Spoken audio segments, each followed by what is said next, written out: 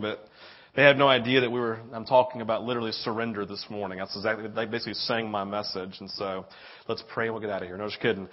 Seriously, that was just amazing when that happens. And I'm just thankful for the Lord in that.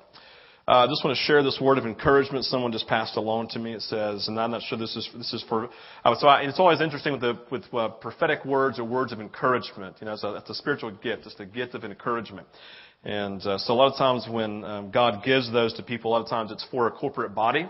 And that kind of happens, you know, that when someone speaks prophetically or speaks the word of the Lord, it's for the body, but it also kind of lands with a specific person who kind of receives it and hears it as if the Lord is speaking to them. Okay, so I'm going to share this word of encouragement, and then I'm going to throw it like David Letterman does. You know, you've seen him do that. Okay, it's just because it's just fun to do that. It says this, word of the Lord: "You have gone out sowing in tears. Now they will come back carrying sheaves with a great joy." I'll read that again. "You have gone out sowing in tears. Now they will come back carrying sheaves with great joy." There you go. Lord, thank you. All right. Hey, just a couple of things real quick. Connect Conference. I want to remind you, Randall thought that on the back was a sign-up sheet like the other one, but it's not there, okay? So there's a couple things you can do if you look at this. It says, there's no reservations required if you're just showing up, but it'd be helpful to know if you're coming Saturday for lunch so we can make sure we get enough food, because we'd hate to have to lay hands on it, multiply it. I mean, it's power of God being released due to our stupidity and our laziness, so don't force God to do that. So if you're going to sign up, at least reserve for Saturday for lunch. But if you're bringing babies, make sure you either do one of two things. Email ivycollins.tn. It's right there on the sheet, either in your hands or sit next to you on a chair. You can.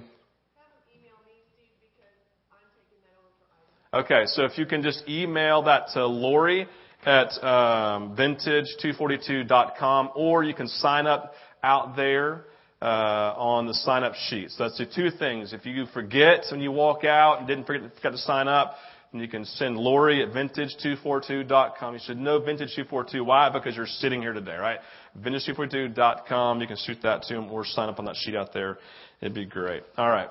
Actually, Nate will be leading us along. I love you remember Allie Doss, now Allie Biddle, right? She led for a long time at Vintage on the keys. She'll be leading alongside of Nate, and her jerk husband who stole her away, Aaron, will be on lead guitar and leading along with them. Lucas will be playing drums and tearing it up, and then Dale Debner, he played with us for a couple of months too. So they'll all be there on that Saturday night leading worship, and lucky to be a part of that. Okay, well, let's do this. This morning, as you heard, God is doing great things at Vintage in a financial way. Okay, God's blessed us, but here's the deal: as we move forward, here's the thing: we recognize that the vision that God has for Vintage is a big one, something we cannot fulfill in our own abilities. And we also recognize, and I'll just say this, you all know this, to make things happen, we need Jesus, right?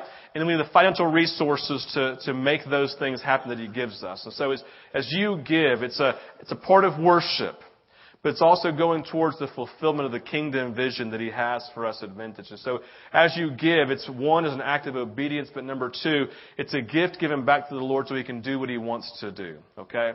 And so when we take up our offerings, it's not just because that's what you're supposed to do with this time of the service. It's because we believe that God uses those resources to build His kingdom here on earth. Okay? And so don't forget that when we're giving our offering, it's not just a basket passing time and all that kind of stuff. It's a time of us investing into the kingdom as a cheerful gift of being obedient to the Lord. Okay, so never forget that. So with that, pass your baskets back down for our offerings. We fill out a Connect card as a first-time guest. This is the time you'd put that in there. I'll shoot you an email this week just to say thanks for being here. And that would be great. All right, well, hey, let's jump in. We had this today, so we're a little pressed for time. So we're gonna press through this morning and share with you things I felt like God has for us. Now, so let's say this: we've been talking about the power of God, that God wants to pour His power out in us for the things He wants to do in our lives. All right, God's a powerful God. There's things He wants to do through us, right? They were an orange extension cord. We plug into Jesus, His power moves through us, and then we plug into those who have need, right? And so His power then is released into those who need it. So we saw Jesus again and again just releasing the power of the Holy Spirit again and again and again. Just in the lives of those who are in need through healings and deliverance, we saw His love being expressed to the woman at the well who had never really ultimately been loved that way before, right? Just an expression that we've seen just with expressing the power in His life through the gift of evangelism, right? Again and again and again, just sharing the love of God with people. So again and again, we see this Jesus modeling for us the life of a human being empowered by the Spirit of God. You hear that? We see Jesus, again, modeling for us what a human being's life can look like, empowered by the Spirit of God. And so what I want to say to us this morning is this. Each of us are in need. Listen, this is the foundation we're launching from this morning. Each of us are in need of the Holy Spirit, the Spirit of God, the same Spirit that empowered Jesus. We're all in need of the Holy Spirit every day to be empowered to live the life Jesus modeled, and then to do the things the disciples modeled for us in the book of Acts. What separated Jesus? Listen, what separated Jesus from every other human being? He was empowered by the Spirit of God. What set apart the disciples to do the crazy things that we see in the book of Acts? The same Spirit. What then should separate us from every other human being in life? We live our lives empowered by the Holy Spirit. So we saw Acts chapter 1. Jesus said, hey, wait for my Holy Spirit. Wait for the Spirit. Wait for the Spirit. I want you to wait in Jerusalem for the promise of the Holy Spirit. So that happened in Acts 1, right? They waited. Acts chapter 1, verse 8. Acts chapter 2, the Holy Spirit comes at Pentecost, right? And baptizes them with tongues of fire. They begin to speak in these different tongues. And then there's a gift of interpretation where every single person around them, thousands of men specifically, hear each of these people, these disciples, and they say, I hear them as if they're speaking in my language. How do they know my language? How do they know my dialect? How do they know this tribal language that I speak, right? Thousands of people heard these few men and women speaking, right? With these tongues. And so there's a gift of tongues, the power of God being released, the gift of interpretation where each of them are hearing them in their own language. And then in chapter 2, what happens? Peter stands up and proclaims the gospel of Jesus. Right? He says, listen, I want to tell you about this Jesus you crucified. He was God in flesh. And He came so that you could have eternal life. And if you're not in relationship with Jesus, then when you die, you will be separated from God for eternity. But if you give your life to Him, you will be in relationship with God and live side by side with Him for eternity. You choose.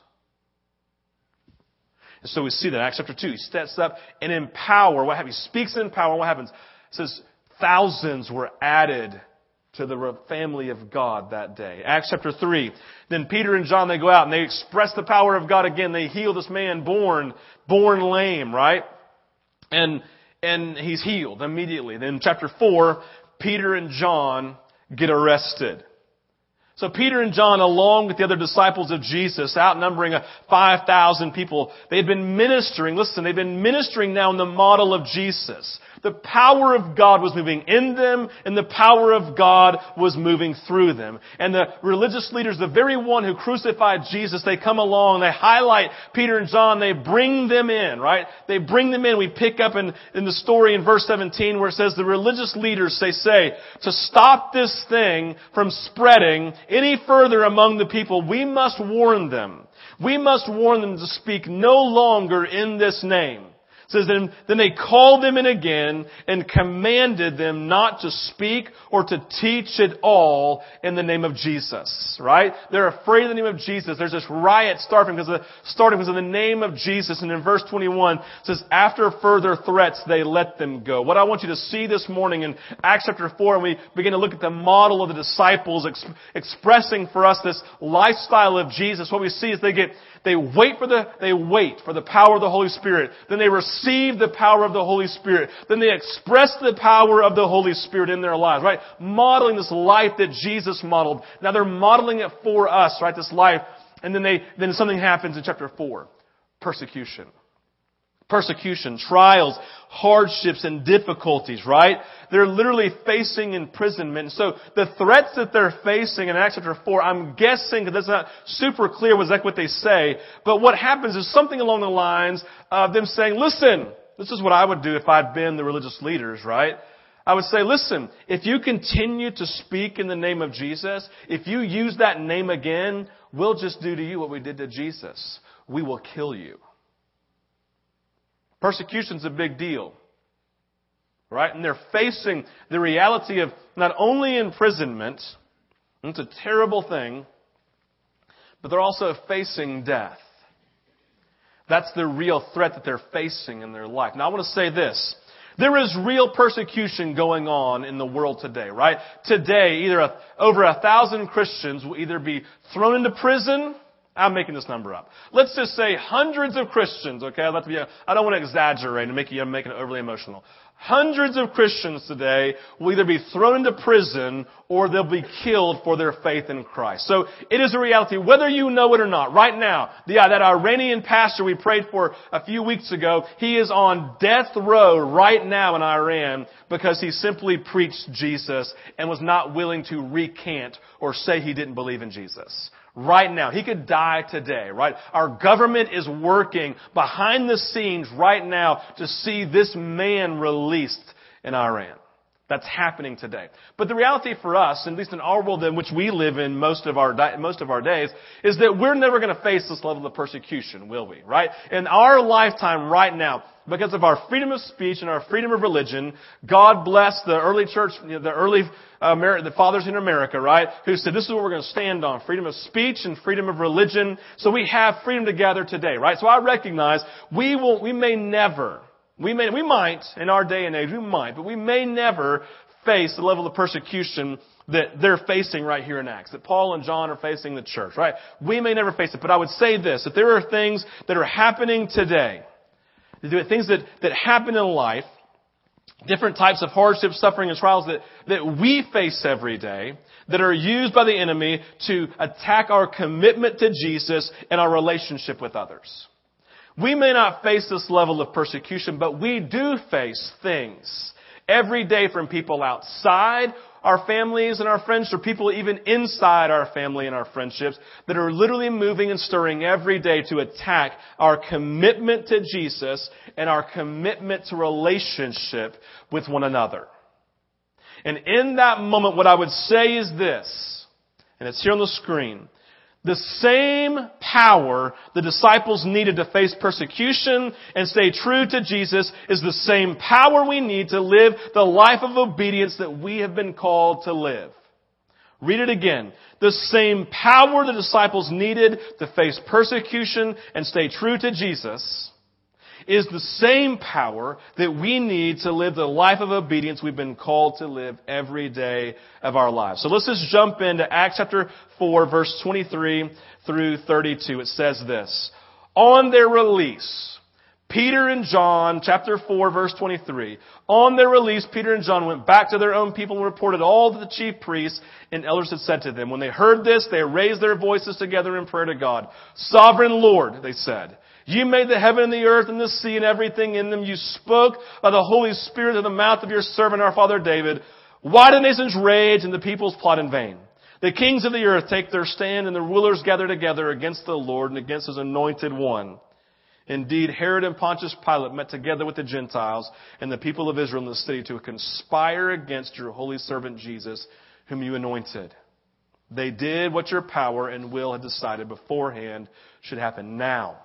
Lord, in this moment, consider their threats and enable your servants to speak your word with great boldness. Stretch out your hand to heal and perform miraculous signs and wonders through the name of your holy servant, Jesus.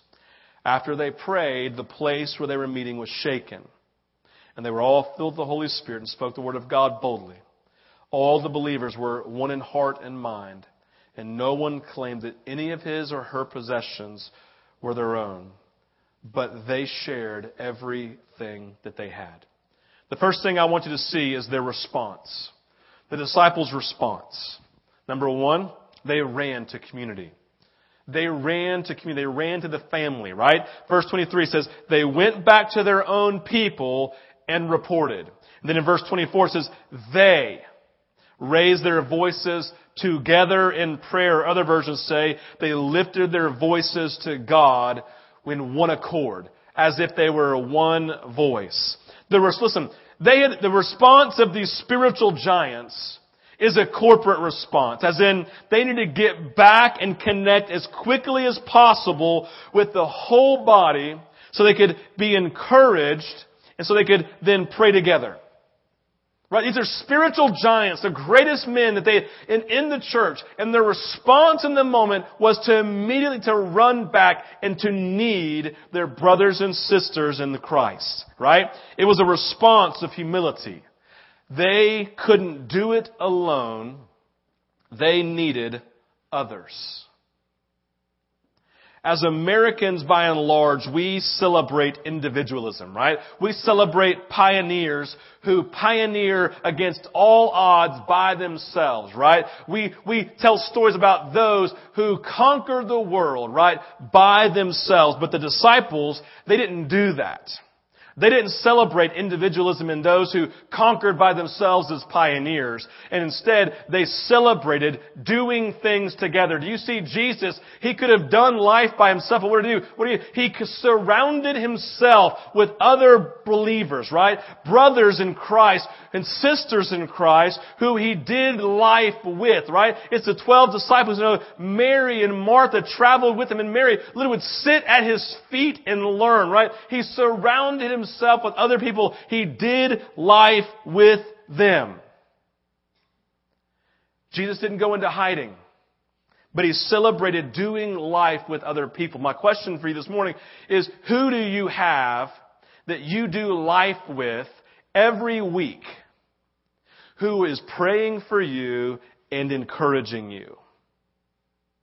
Who do you have, even when you step in on Sunday morning, that you speak with? I would say that, they've said that Sunday morning church is the most segregated time in America during the week. I would say it's also the loneliest time. People come into church, they sit in their church seat, and they try to get out as quickly as possible so they don't have to talk to anybody, right? So they can have their own personal time with Jesus.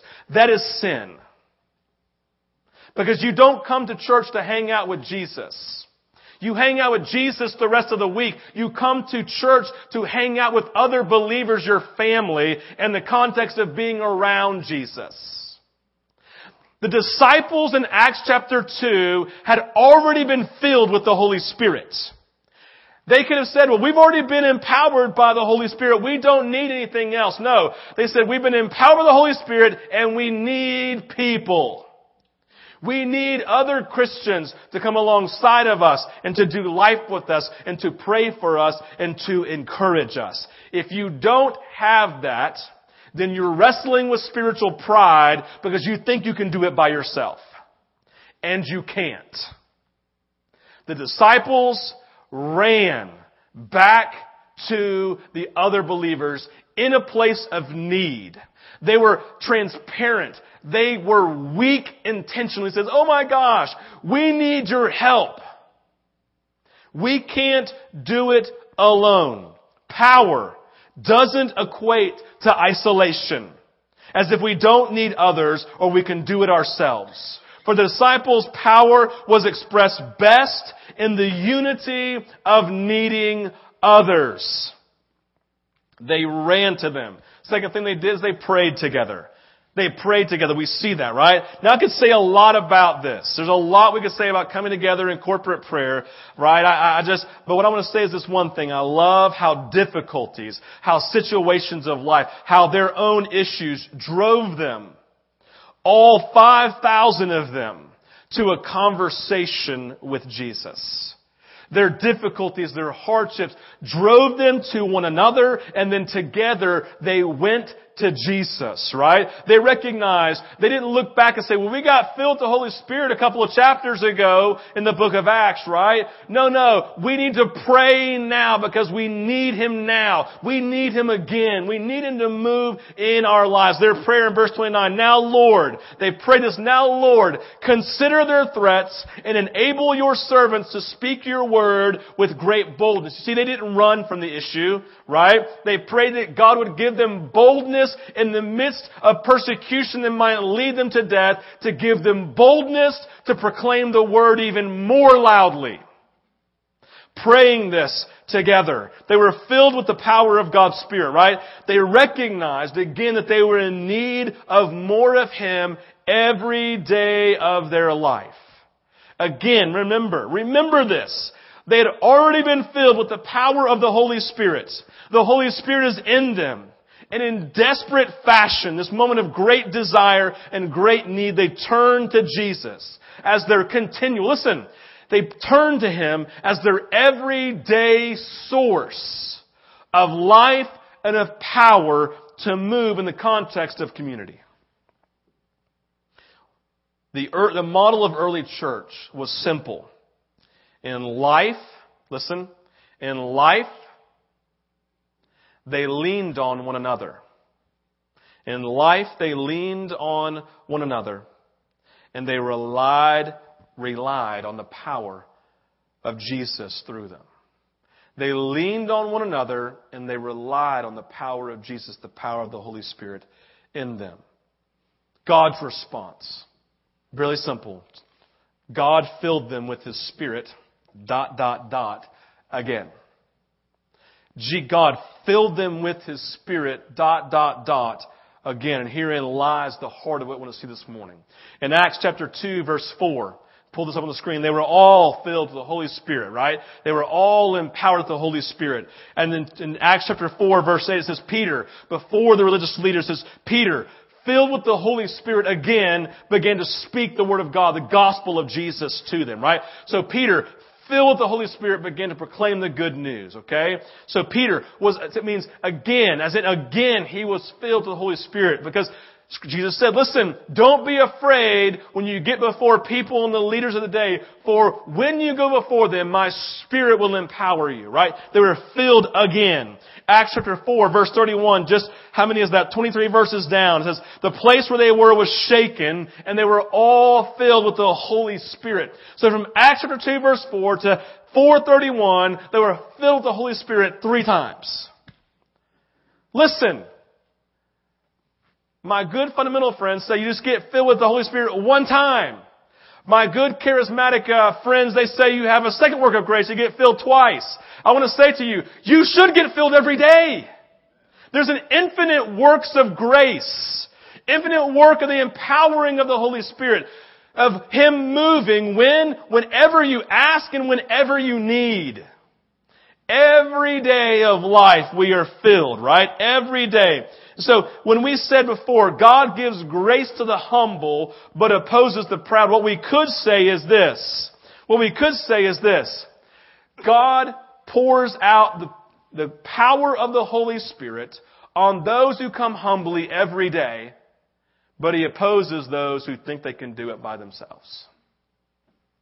When God pours out grace, what is He pouring out? He's pouring out the Holy Spirit. He's pouring out the power of the Holy Spirit. The disciples in these three instances, just in 2 chapters, they get filled 3 times at least that we know of. At least that we know of. So, my question to you is this. How often do you need Jesus? How often do you need Him? My second question is this. How often do you need His power in your life? What you should say is, Steve, I can't live a breathing moment without needing Him and His power in my life. Well, God pours out grace, the gift of power, every moment of every day to those who stand in need of Him and who cry out to Him. So this morning what I want to do is something I don't normally do. I want to give you a 4-step system to get the Holy Spirit in your life. Are you ready? I stole this from a guy by the name of Wayne Grudem, okay? He wrote this big book called Systematic Theology, this great treatise on the Holy Spirit. At the very end, in the notes, I read this thing and it talked about these, it says, if you do these 4 things, right? And I'm thinking, oh my gosh, this is so great. But these 4 things I'm going to give you, I've read from every single biography I've ever read from early church fathers until now who had this release of the power of the Holy Spirit into their lives, named along these 4 lines something just like these. You need to write all of these down. Or if you need to take pictures of it with your phone so you can have them, so you can remember them. I don't care what you do, but is there something you need every day of your life? The first thing we see is this. Number 1, every day, give/yield everything over to God. Number 1, every day, give or yield everything over to God. You understand the word yield, don't you? You pull up to a yield sign, and what do?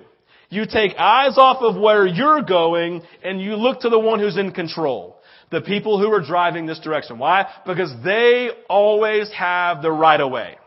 They're always in charge.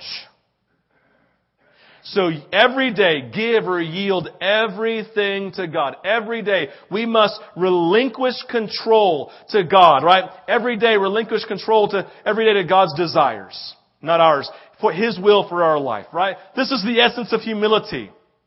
Handing everything over. In verse 24, they say, Sovereign Lord.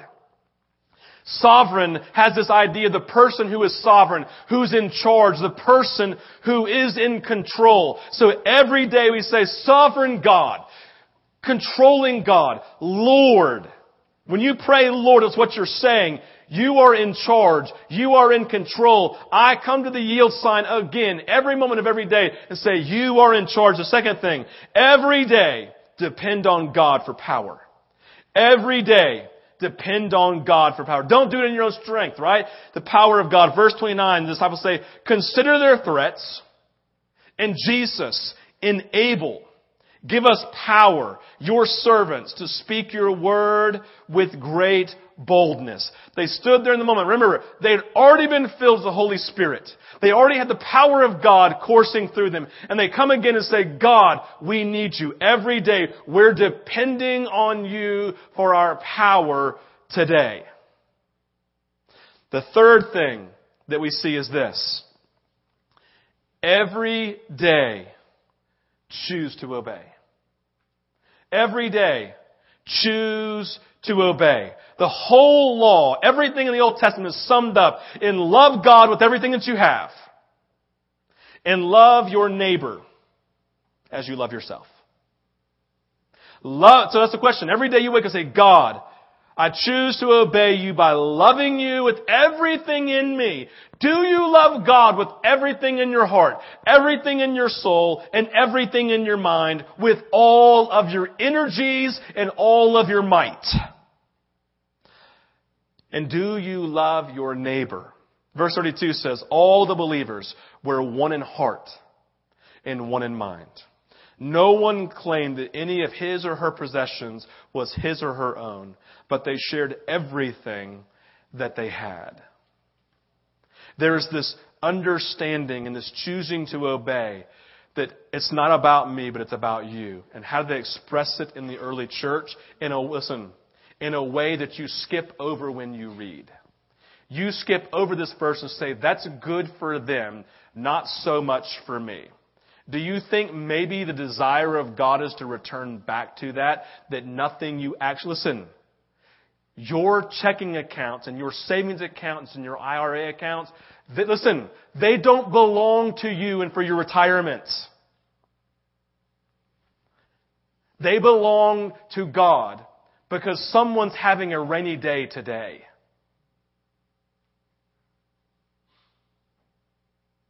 Dramatic pause, because that should hurt on purpose. Why? Because it begins to show if you're willing to obey Him. Obedience is a choice and it's never easy. Because why? it costs you something.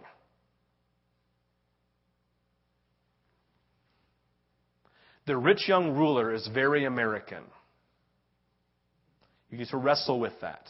If that offends you, it should, because the gospel of Jesus always does. The gospel of Jesus is not so you can give your life to Jesus so you go to heaven. The gospel of Jesus is give your life to the gospel of heaven. The gospel of Jesus is give your life to Jesus so you can do everything He says for the rest of your life. That's the gospel. It's not so you can get to heaven. It's so you can enter into a relationship with Him and become just like Him. The fourth thing that we see is ask Him to fill you. Ask Him to fill you. Verse 29, they say ask. Enable your servants, right? Fill, help us. Number 3, stretch out your hand to heal and perform miracles through us, right? Ask Him to, they needed Jesus. They needed the Holy Spirit to empower them to fill them, right? They came in prayer asking God to give them boldness and power. Luke 11:13 says, if you then, though you are evil, this in comparison to God, if you then, though you are evil, know how to give good gifts to your children, how much more will your Father in heaven give the Holy Spirit to those who ask? We must yield. We must depend. We must obey, and we must ask. We must yield to God, depend on His power, obey Him every moment, and ask Him to fill us. And He will. How often do you need Jesus? Every moment of every day. And if you live in this place of yielding, of depending, and obeying, and of asking, every day He will fill you again and again and again and again. Let's pray. Father, we need